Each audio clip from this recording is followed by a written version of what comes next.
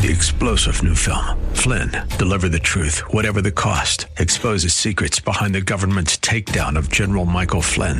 Flynn knew what the intel world had been up to. He ordered the first audit of the use of contractors. This set off alarm bells. He told the truth. He was the most dangerous person for Donald Trump to hire. They had to get rid of Flynn.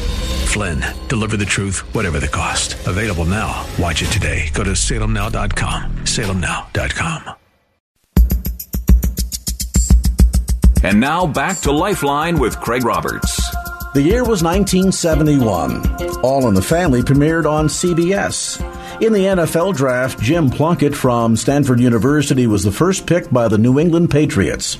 Apollo 14, the third U.S. manned moon expedition, landed on the moon, and Alan Shepard hit the first golf ball on the moon. The NASDAQ stock market index debuted. The 26th Amendment to the U.S. Constitution lowered the voting age to 18, and the federal debt was $408 billion. Old times. Oh, and one more thing. Dr. Phil Howard and a brave band of families started Valley Bible Church, October 3rd of 1971. And Phil, 45 years ago, we start to get our age, it's hard to remember back 45 minutes, let alone 45 years. Yesterday I was young. Well, welcome to the program, and congratulations first on this landmark anniversary of Valley Bible Church. I know that you have seen God do some very amazing things over the course of the last 45 years. So take us back for a moment, if you would. I understand that it all began with God essentially calling you back home. Tell us about that. I was going to a seminary in Fresno, California, at the Biblical Seminary, a Mennonite seminary connected to Pacific University. And I was doing homework on a Thursday night. I was studying with a marvelous Greek professor, D. Edmund Hebert. And that Thursday evening, it's as though I just had like an epiphany there, and God burned two verses in my heart, Revelation 3:8, Isaiah 54:17. No weapon formed against me would prosper, and just said, go back to where you grew up. I was headed for a church in the San Joaquin Valley, and just in that moment, just changed the course of my life and direction.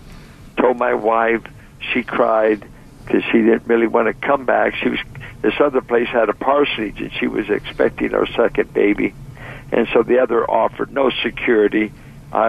We knew nothing. I didn't know what I could rent, where I would live. I mean, it was like Abraham and get out of Ur, but God did show him where. But I just knew, come back where I was, had been a sinner, as a kid and didn't know Christ. Go back and try to start a church. You grew up in the Richmond area, and of course at that time it's very different from what it is today. The so-called Iron Triangle there was really a focus of so much going on, of course, during World War II. There were the shipyards there, U.S. Steel. That was really a hubbub of activity, really serving as a feeder for the construction of many of the Liberty ships that helped fight the war. My folks, I was born 2 blocks away from where they built those Liberty ships. I was born there in 44. My mother was a Rosie Riveter. My dad was a construction worker. I mean, I grew up in government housing in the Iron Triangle. That's exactly where I grew up. And coming home, when God led you to make that decision, as you point out, you and Caroline were expecting your second baby. There was a tremendous sense of, gee, God, what next here? I mean, you literally began this church ministry in 1971 with just a handful of people. I think 19 or 20 people attended the first service. And here you are 45 years later with a church that has a radio outreach ministry. You have over 2,500 people attending church every week. Could you ever imagine that God would do everything that he's done in the last 45 years? No, not at all. If someone were to ask me, what is your primary vision, I would call it survival. If I could just survive this assignment. I remember I told my dad I was going to start this church, and he asked me, he said, well, you've got a 2-year-old, you got a baby on the way, you don't have a congregation, you don't have a job. Have you consulted the Ways and Means Committee? And I said, well, you told me you never heard of a preacher starving to death that knew how to pray. So I said, it's either going to go or I'm going to learn to sell insurance. I said, there's no need of representing a God that can't take care of a scrawny preacher. And he did the rest. It's so simple, nothing really sophisticated about it. I know the big talk today is vision, mission. What's your vision? What's your mission? And I often tell people, you should ask Abraham that. You ought to ask Moses that. What was the game plan? What was the management by objective plan? The big thing was just try to keep up with God. Keep following God.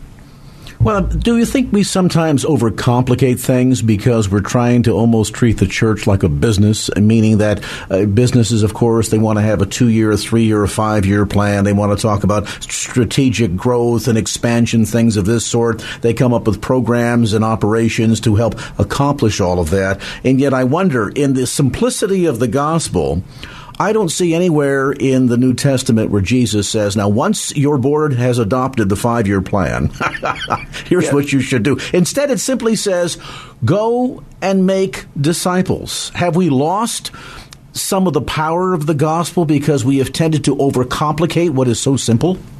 Well, I think you're absolutely right. I remember one time having an interview with Ron Ritchie when he was at PBC, and I was asking him, I was writing a doctor's thesis on church government and planning, and we went out, and I said, Ron, what do you think the key to Peninsula Bible Church's growth? And give me the formula. I want the formula. And he said, you know what?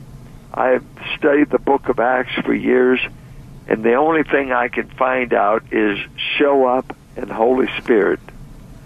And he said, you can't beat those two.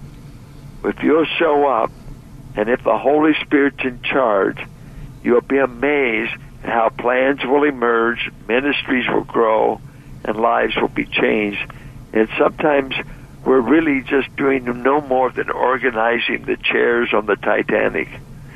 You know, if you don't have direction, if you don't have God powering and overcoming all the obstacles, we're just going through endless activity.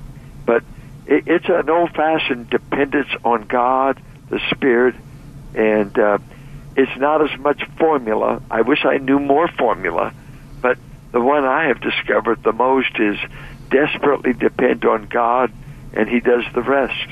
And, you know, that is, I think, not only a good watchword for the birthing and nurturing of a congregation, of a church, but it's also pretty good advice for day-to-day Christian living, isn't it? Oh, absolutely. I mean, walk in the Spirit.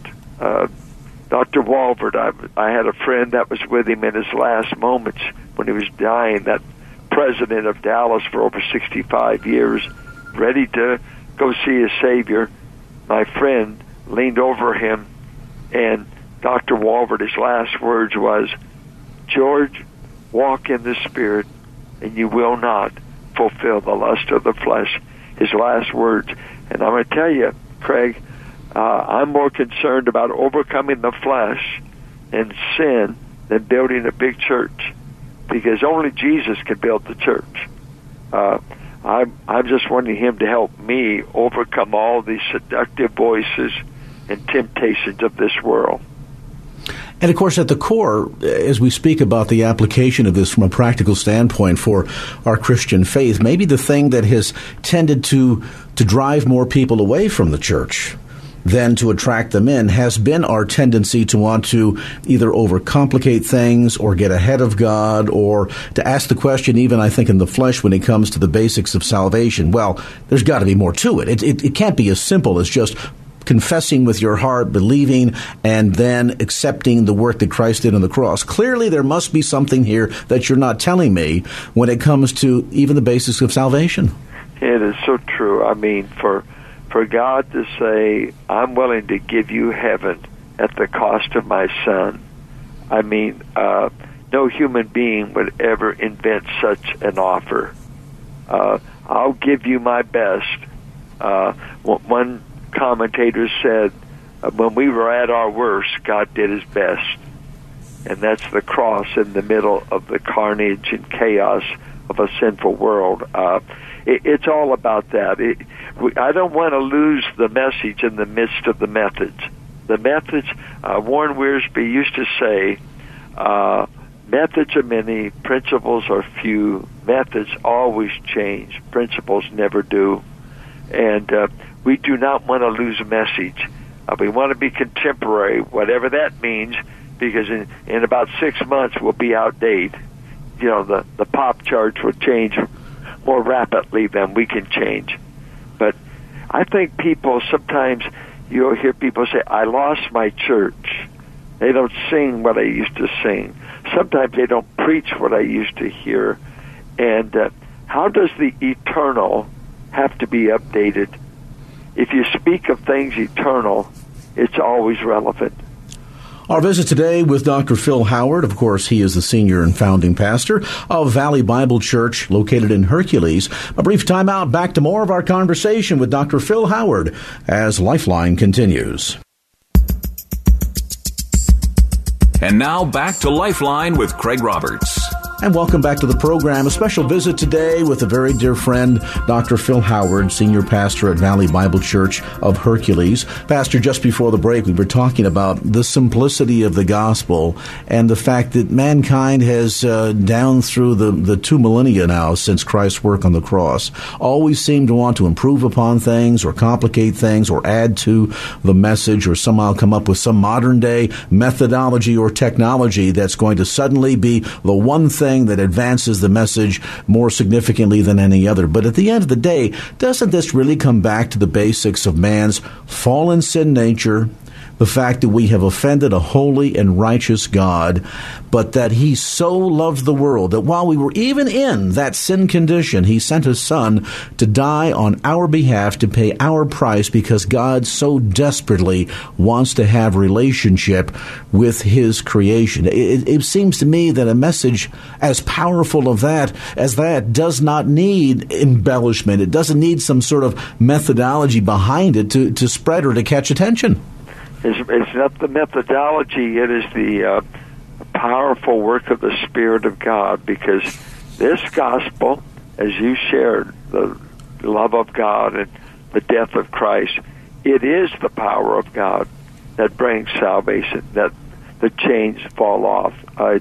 It is that quickening ray that made our chains fall off, and we arose and we went to Christ and left the tombs of our sin. It is marvelous. It is wonderful. I think we do not want to insult God as though he gave us a powerless gospel and an anemic Christ. Looking at the book of Revelation, I was amazed at the picture of Christ, that no pathetic Christ is pictured in the last scenes of the Bible there. A powerful Christ, plenty capable of crushing the nations who oppose his right to reign. He's a powerful Christ, and his God. And sometimes we act like things are so bad. I used to have a pastor that would say to me, well, we have simply come in our culture to where the Bible's culture started. Rome and Greece was as bad as it has become in our country. And sin has never stopped the gospel. It is made for sin. Where grace meets sin, sin may be great, but grace is greater. Yeah, the amazing thing about that observation, Dr. Howard, is the fact that some people, I think, do get a sense of discouragement. They see what's going on, in particular in our nation today, morally, spiritually, culturally, politically. They get very frustrated. There's certainly a long laundry list of reasons why. And yet, I think we somehow fail to connect the dots, as you just did, that even at the worst of what's happening in our culture in America today, it pales in comparison to what was unraveling in cultures like ancient Greece or ancient Rome. And in the midst of all of that horrible sin, the power of the message of the gospel of Jesus Christ was able to penetrate through all of that, even as they tried to silence him by hanging him on a tree and threatening the disciples to not dare tell the story. And yet here we are more than 2,000 years later, and the story, the greatest story ever told, continues. Do we sometimes tend to sell God short? Oh, absolutely. Reading through the Gospels again, I was just reading Matthew 17, and the man bringing his boy to the disciples, please cast this demon out, and of course they couldn't. And later they said, why couldn't we do it? He said, you didn't have enough faith. I cast him out, and he said, oh, ye of little faith. If you had just some faith, you could remove a mountain. And I think today the giants are big, they're looming, and we can see ourselves as grasshoppers. And it's easy in the midst of all this carnage. Where is God? Where are the promises? We're crying for revival. I don't know if that we're crying for it. We're desperate for it, because it seems to be a season of the abounding of sin. And would to God we could have another great awakening. Let it start on the West Coast. But you know, a great awakening. I think about that, and I have to wonder, though, down through history, the First Great Awakening, the Second Great Awakening, in those cases of tremendous movements of the Spirit of God, didn't it begin with God's people being obedient? And I ask that question because oftentimes, for example, we'll cite 2 Chronicles 7:14, my people who are called by my name, so on and so forth. Everybody's familiar with that passage of Scripture, and we quote that, and we believe that there somehow means that God is going to move. God is going to be one to initiate it all. And though, isn't it interesting that he calls upon his church to be the ones to confess and repent and turn from our wicked ways? And so I have to wonder if as much as we who recognize what's happening in our nation today are waiting on God, is the real issue the matter of God waiting on us?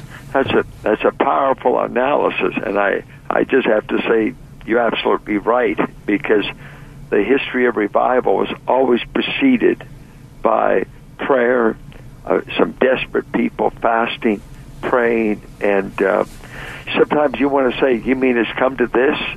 That we ought to be fasting and praying?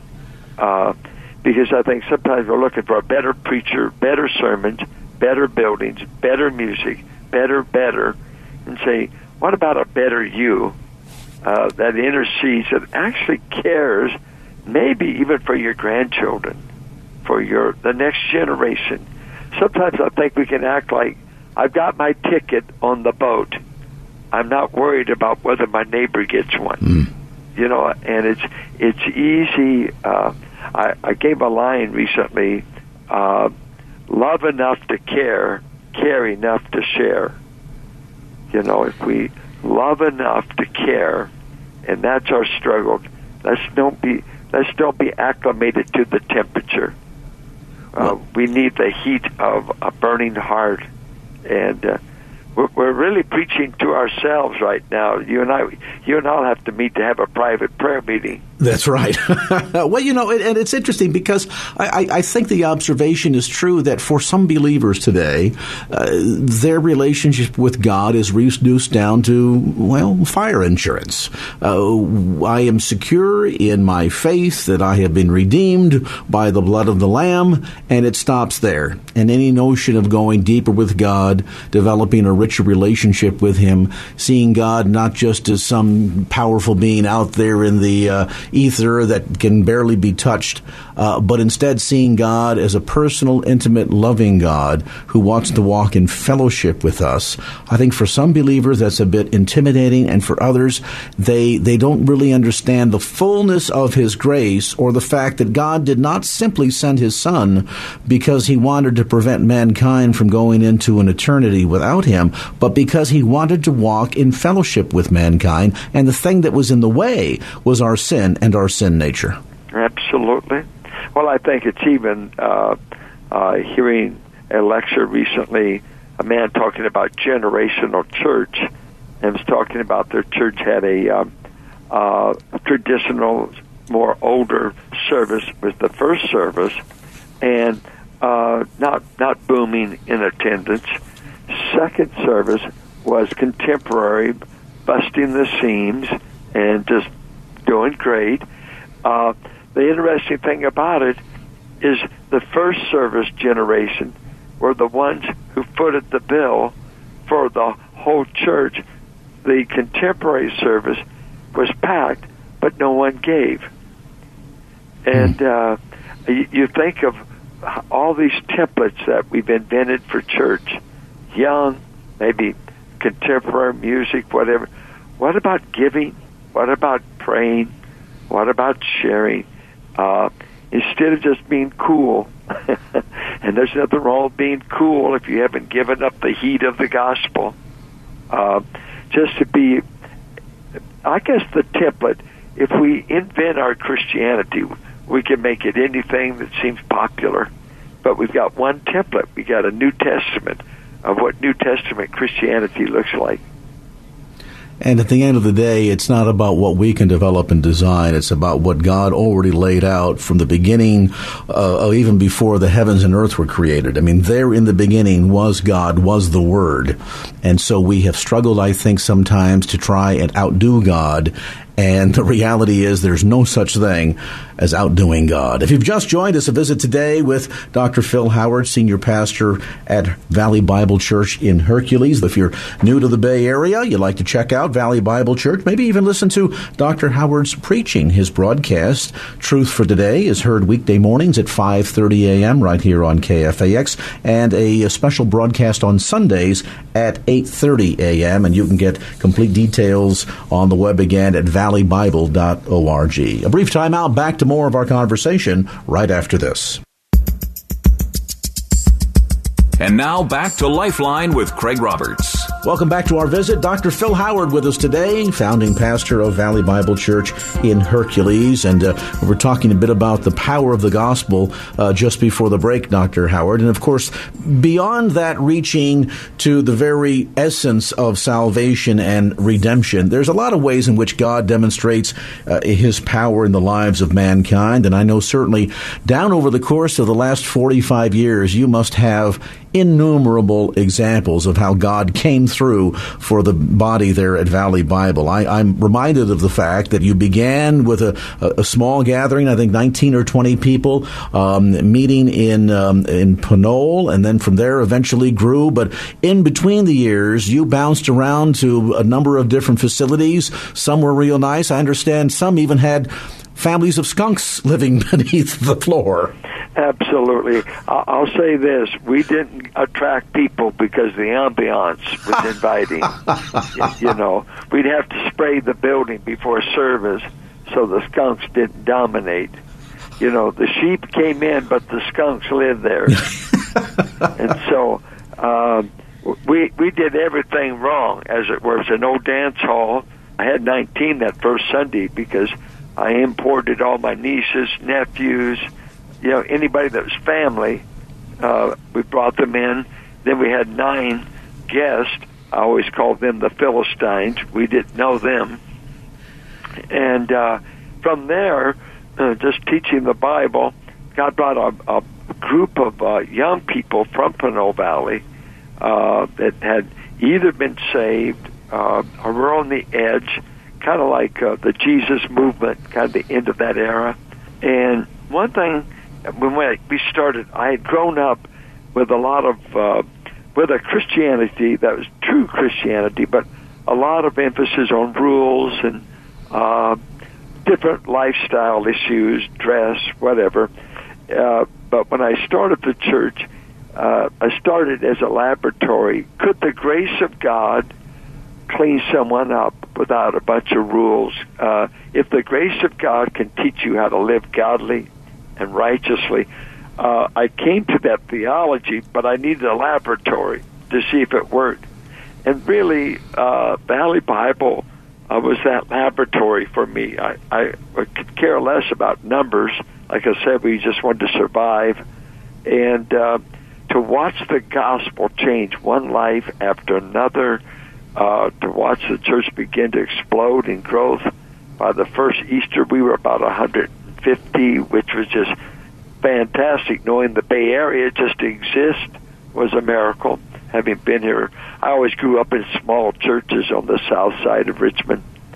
And so just to see it take off and the word spreading, young people stepping up, wanting to serve, I had never been around anything quite like it. It was like a revival, reformation, and guys started preaching, started planting churches.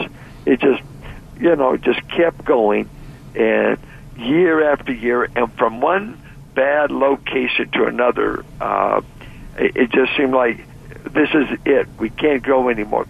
We're meeting in a dump. We rented an old theater that had been used as a clubhouse for gang members in the area. It was the only place we can get. Our landlord put us on the street. We thought we were buying the property, and he decided not to sell it, and says, I want you to move out. Well, at that time, we were 500 to 700 people. It's kind of hard to relocate 500 or 700 people over here. But one step after the other, I mean, plenty of oppositions, plenty of dark days, plenty of days that you're at the end of your rope. Is that healthy, though? And I ask that question because so often I think as believers, and there are some movements even within Christianity, subsectors, that wish to preach this sense that once you come on board with Jesus, everything is going to be just a bed of roses, life will be just easy and breezy. But in fact, we're told we're going to be persecuted for his name's sake, we'll be despised as much as he was despised. And I have to wonder if during those dark days, those frustrating moments, the days when you're sitting here with this huge congregation and you've just received an eviction notice and you're saying, God, where are you? What's going on here? Aren't some of those the times when not only God demonstrates his love the most, but we grow the deepest in our faith with him? You're absolutely right. God's thorns are as much a blessing as God's blessings, because God knows that he's always had people competing with him for the glory. He's either had spirit beings or he's had human beings wanting to eclipse his glory. Here Gideon goes out and has a great victory, and the only way he knows how to honor God is to erect a statue to himself. And I was just sharing with the man how that church history is full of things starting out with a man becoming a movement, winding up being a monument, and then becoming a museum. Because we rob him of the glory. So God keeps enough thorns, enough challenges to let us know without me you can't do it. You can't. And I think that's where sometime today, I never grew up in the era of mega church, never heard of them. Only maybe the Bible Belt, the South, Midwest, large Southern Baptist churches, some huge churches, but it seemed like as church history went along, the mega, unless it was big, God wasn't in it. And yet I think of the Lord Jesus, we couldn't call him to hold us a church conference today. He only got 120 to the upper room. So is that the best you can do after 3 years? Is that... they had a saying, they called it the dust of the rabbis, that if you followed a rabbi closely, and in those days, peripatetic rabbis walking around, they would say, until the dust of the rabbi is on you, you haven't been discipled. And nobody would want to call Jesus in and say it's blessed to be poor. Nobody would want him and say it's blessed when you're mourning. No, he would never hold you a conference on how to get big. He'd be talking to you how to be small in your own eyes. And how to humble, yeah. How to be humble. Mm-hmm. We would book. He couldn't get booked for one of our church growth conferences. Jesus just doesn't know how to do it. He doesn't know the methods. And yet, I remember John MacArthur once was asked, "How did you build Grace Church to be so big?" He said, "I found out early I wasn't the church builder. I was just there to obey. He's the builder. I'm just a member of his body." And he says, if you love me, feed my sheep. And that core principle, I think we would see a major change in the face of the church in America today if we focus less on trying to play the numbers game and more on simply just feeding the sheep and the sheep making disciples. Well, that's absolutely. Trying to get the flock healthy. I do thank God. I think sometimes we can see the eye of the church through your eyes, let's say your giftedness. And just had a pastor talking to me, he said, I know how to answer their Bible questions. I know how to give insight, but I don't know how to attract. And a pastor 5 miles down the road is perhaps a gifted evangelist. And we look at some of these remarkably gifted evangelists throughout the country, and I don't begrudge their growth. Thank God for them. Thank God for them. But the majority of us have not been gifted in such a way.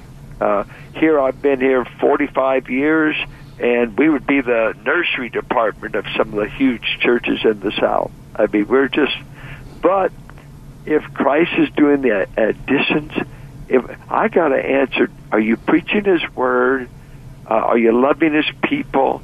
And can I trust God for the results? Because in a pastoral ministry such as I've been in, you do a lot of sowing without seeing any fruit immediately. Do pastors have to maybe then, in some respects, especially for those that labor, Dr. Howard, in a field like the San Francisco Bay Area, do some pastors have to cut themselves a little bit of slack? And I ask that question because there's so much emphasis on the numbers game. And I used to joke that, if on a Sunday morning it's about who's the most successful at attracting the biggest congregation, then credit really needs to go to Al Davis because he gets, 25 or 35,000 to show up every Sunday there at the Oakland Coliseum. So I guess we've been knowing him as being the most successful one. But in reality, is it really more focusing on the results, meaning preaching truth, speaking truth into the lives of the members of your congregation, and the results being measured by how they change, how their relationship with God grows and develops? Is that the true yardstick we need to be looking at? Well, I would say in pastoral ministry, big time, because it's a sowing ministry, equipping. And I like the analogy, when do you finish teaching and shaping a life? And you're a parent. Once you have children, you're having input and shaping them for all their life. But to shape a life, character, patterns of living, patterns of thinking, is no one sermon deal. If you just want to get them to walk down front or make a public profession, that's part of it. But who's going to raise the child? Having a baby, hey, that's wonderful. Getting that baby here, Mama certainly goes through a lot to get that baby on board. The big issue is who's going to take little baby and stay with them for 18 years and teach them how to survive in this world. And I think pastoring is raising children to grow in this world and to honor God the Father. And that's a long-haul project. That's why it's not an overnight thing. Dr. Phil Howard with us today. A brief time out, back with some closing comments as our conversation with Dr. Phil Howard from Valley Bible Church Hercules continues right after this. And now back to Lifeline with Craig Roberts. Welcome back to the program. We continue our visit today with Dr. Phil Howard. He, of course, is the senior pastor and founder of Valley Bible Church in Hercules. By the way, they have a broadcast each Monday through Friday at 5:30 a.m. right here on KFAX. You want to check that out. Also tune in for their Sunday service at 8:30 a.m. right here on KFAX. And complete details available at valleybible.org. That's valleybible.org. We talked, Dr. Howard, about some of the inauspicious beginnings of Valley Bible Church and the series of sort of odd misfit buildings and facilities that you found yourselves in down through the years. Your current location on Willow Avenue in Hercules, that in and of itself was an absolute miracle of God, was it not? It truly was. We kept looking for property because being a Bay Area boy, I knew property would escalate over time. So we started looking for property from the day I started. Had no money to buy anything, but I was eyeing property, looking at it. And we bought different properties, sold it at a profit, those kinds of things. But one day I had a deacon in a local Baptist church call me and say, "Hey, would you like our property? We are going to buy something nearby." And over the years, we've been having Easter offerings and things, and had accumulated the money to buy the present property. And so you just got to know, because we went for 18 to 20 years without our own location, just, rental buildings. And so back in about 1990, we moved into our first building on this campus, and then in 2001 we moved into the second building. And it's no small thing to have 6 acres here in this area. I wish it was 10 acres, 15 acres, but we're dancing that God gave us the 6. As you look back over the last 45 years, and I know this is almost an unfair question, but in terms of some of the most incredible things you've seen God do, what are the top 1 or 2 that come to mind, Phil? I think one of the top things that I love to tell about is in those early days, I had primarily young people, I'd say under the age of 24, maybe 23, a church full of young people. And I had this great vision that we're going to raise a goal of $100,000 for this year to raise to buy property. And in those days, being very creative, re-erected the thermometer, put it up in the front of the church, and a visual. Well, after you go 11 months and you can't even see anything painted out, and you're in the bottom of the bubble, and said, "I thought it was supposed to go up." Said, "It is," but we came after 11 months. We might have been at $5,000. So I'm supposed to announce that Easter, the grand total that came in. Well, it was a laugh. Everybody's laughing. Says, "Pastor got a little carried away. Big vision. A little carried away, Pastor." But time to hide the thermometer. Put it in a closet and bury the guy who came up with it. So it was a laugh on me. Well, we came to that Easter service, and so everybody's waiting for the big announcement. And so I get up there and sheepishly said, "Well, you can see the thermometer hasn't quite reached the goal," we said. And I said, "But I would like to say that I would like today present an offering to the church in light of it." And I presented a check for $185,000 that some young people had gone together and had given us. And so we almost reached 200,000. Wow! And young people put the money together, and that's what they gave. And then in those days, we went and put it in a savings account at Bank of America. And because of Jimmy Carter, we were paid 17% a year on the money. Those were the days. Those were the days. And that's the money that we bought this property with. Wow. That was an just remarkable thing.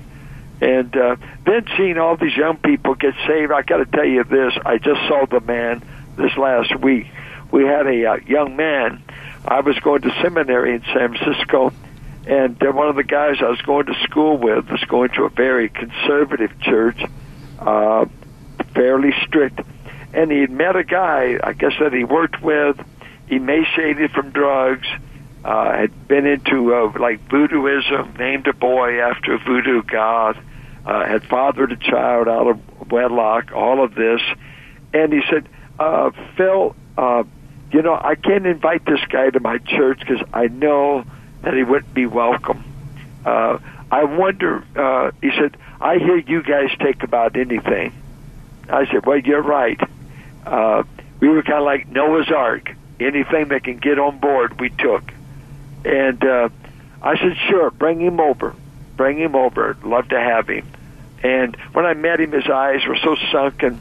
The drugs had done their work. Looked fairly.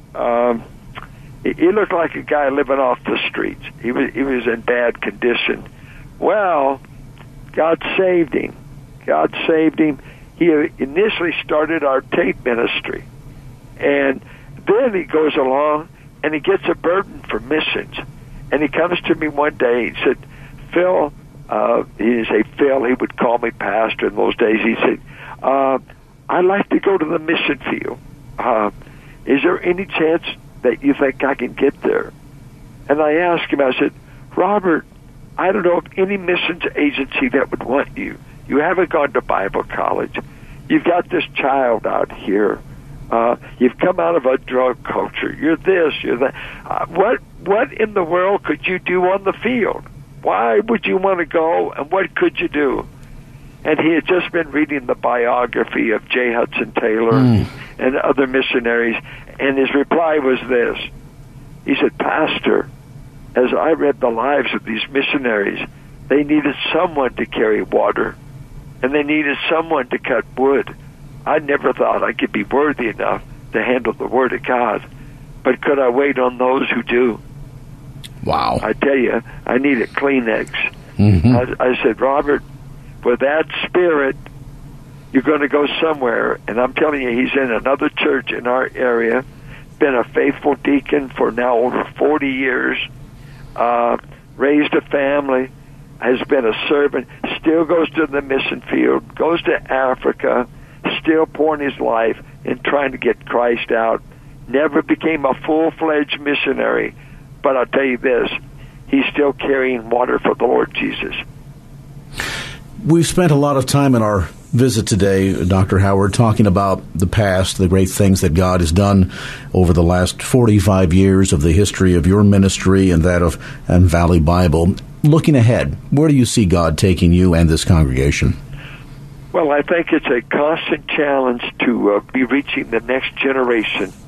I was just asking some pastors, I said, give me a handle on the millennials. And their profound answer was, nobody's got them figured out. I said, thank you for the help. You know, I said, they couldn't give me any handles. That is the challenge. I think most of us churches, we can become an old folks' home or a museum talking about what God did in the past. We need a fresh work of God to reach these kids in front of us. They're under more pressure than ever. And so I hope that we will always have a pulpit that is burning to preach. There's three things they say to as pastors of a church.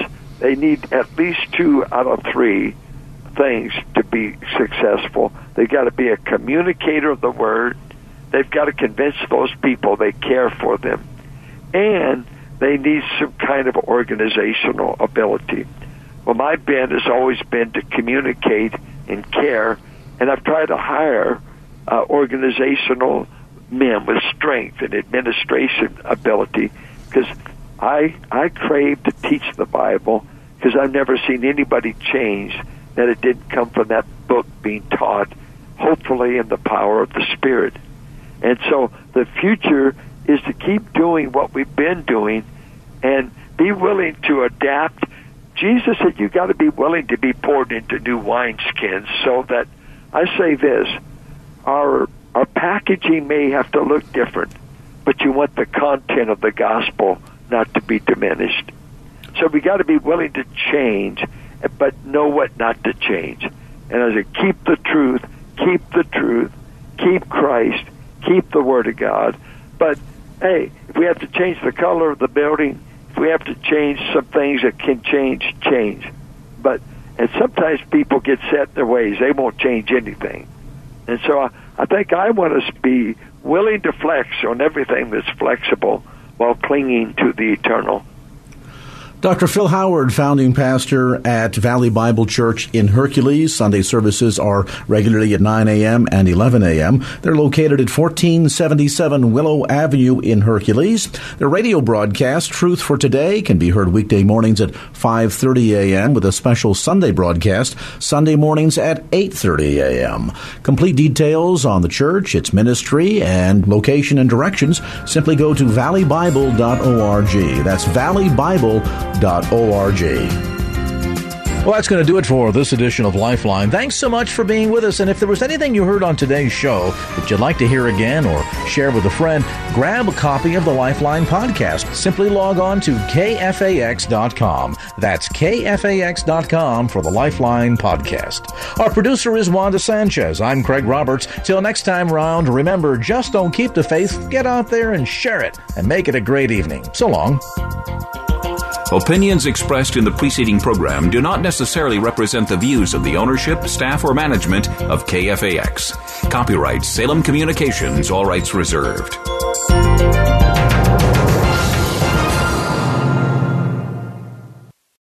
Three-star General Michael J. Flynn, head of the Pentagon Intelligence Agency, knew all the government's dirty secrets. He was one of the most respected generals in the military. Flynn knew what the intel world had been up to. He understood its funding. He ordered the first audit of the use of contractors. This set off alarm bells. The explosive new documentary, Flynn, Deliver the Truth, Whatever the Cost, uncovers the facts behind this scandal. Flynn told the truth. He was the most dangerous person for Donald Trump to hire. I find out the worst enemy that I'm going to face in my life is right here in America. They took my assessment and they wanted me to change it. And I was like, I'm not changing it. They had to get rid of Flynn.